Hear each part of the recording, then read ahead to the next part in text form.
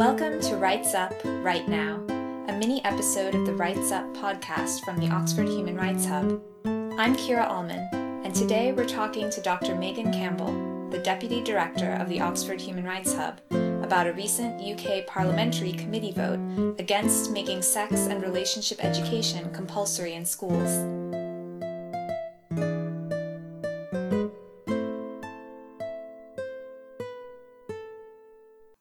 Hi, Megan. Thanks for talking with us. Thank you so much for having me, Kira. Okay, Megan, tell us about what just happened in the UK Parliament regarding sex education.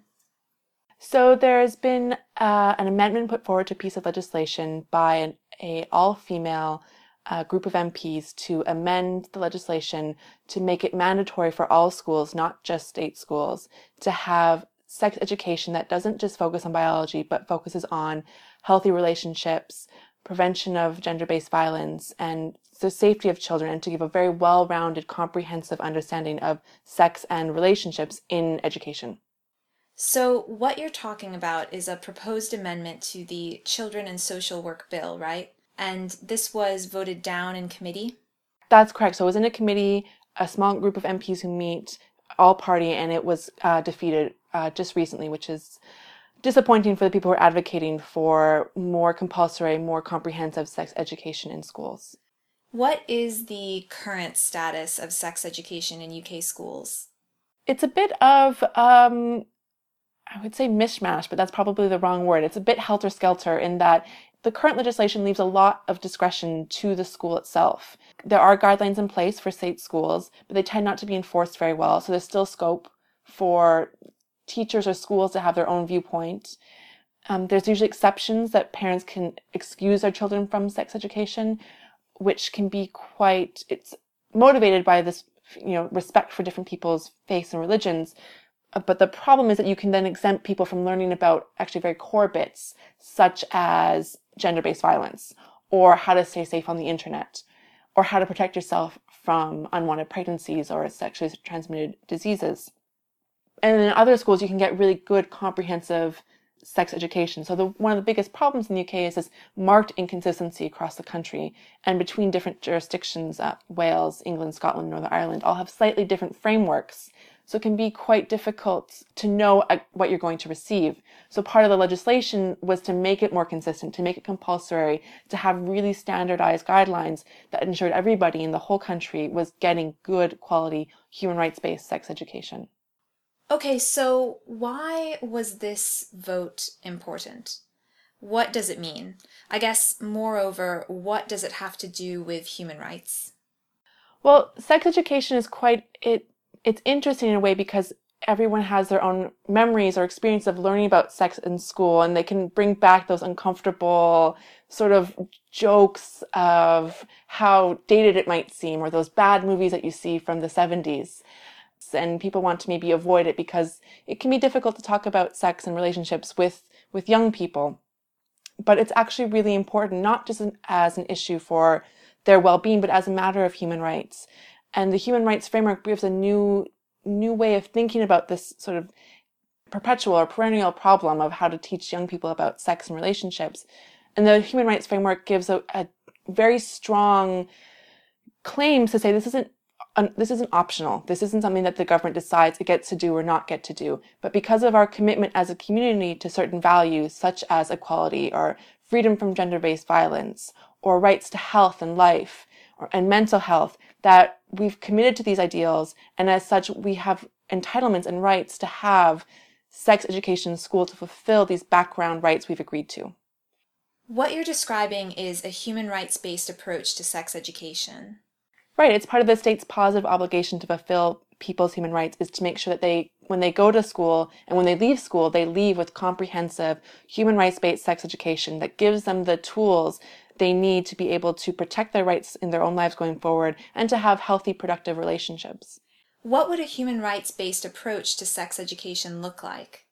So it focuses not just on the biology, which I think is the biggest step. It's a step forward from just learning about technical reproduction, but it looks at it's transformative in that it aims to transform gender-based relationships between men and women, to train both girls and boys to be able to identify what gender-based violence is, to know the laws of sexual consent, to stay safe on the internet, and how to approach sex from a much more holistic and comprehensive way. It looks to give a plurality and diversity of what healthy sexual relationships look like. So give you the tools to be able to stay safe when you have sex and to understand what healthy relationships look like.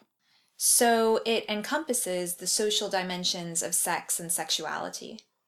Right, and it's very transformative in that it seeks to empower groups that have been historically disadvantaged, like women, like sexual minorities, that we give people education so that we can understand that from a very young age that it's very important to approach relationships in a very sensitive manner. Is anyone really making this particular argument for compulsory sex education right now? Is a human rights-based approach something that people are actually talking about?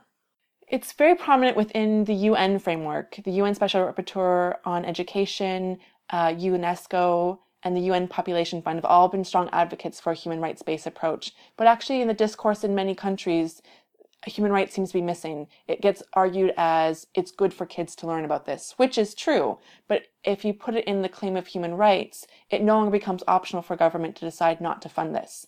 You can say, I have a right to this. You can claim your entitlements, you can claim your rights. And then the government can't decide, oh, we're going to cut funding to that, or that's actually, we don't need to do that. It gives you a stronger ground for arguing your case. Do you think a human rights-based approach would have made a difference in this case in the UK?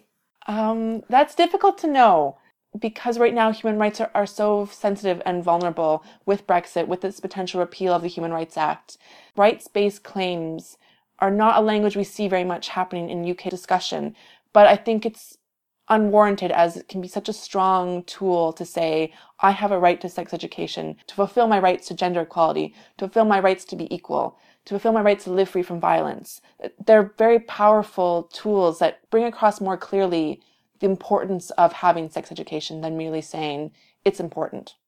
What's next? So where is this issue going to go? It's difficult to say. There is still some potential for an amendment to maybe be pushed through. The reasons why it was defeated are often due to conservative religious and cultural groups and this need to make sure that we are sensitive to different religions and cultures about how to approach sex education.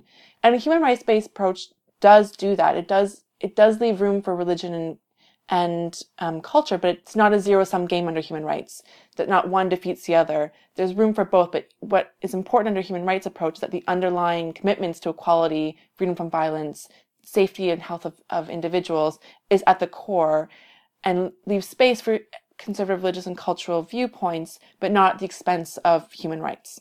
So then going forward, it's difficult to know if the amendment will maybe try to carve out exceptions, if exceptions are even appropriate, because they might undermine a right to equality if students in a faith-based school don't receive sex education, but students in a non-faith-based school do. So it's very challenging, which is why it's always a sensitive issue. And going forward it's difficult to predict. So if you're listening to this and you think this issue is important, what can you do? I think one of the things maybe for going forward is to put pressure on members of parliament to take this issue seriously and to take it as a rights issue. So people can tweet about it, put it up on their Facebook to show that there's this groundswell movement, that people want this. A lot of the statistics show that most people are in favor of having this in classrooms. So it's to make sure that Parliament realizes that there is strong support for this rather than strong opposition.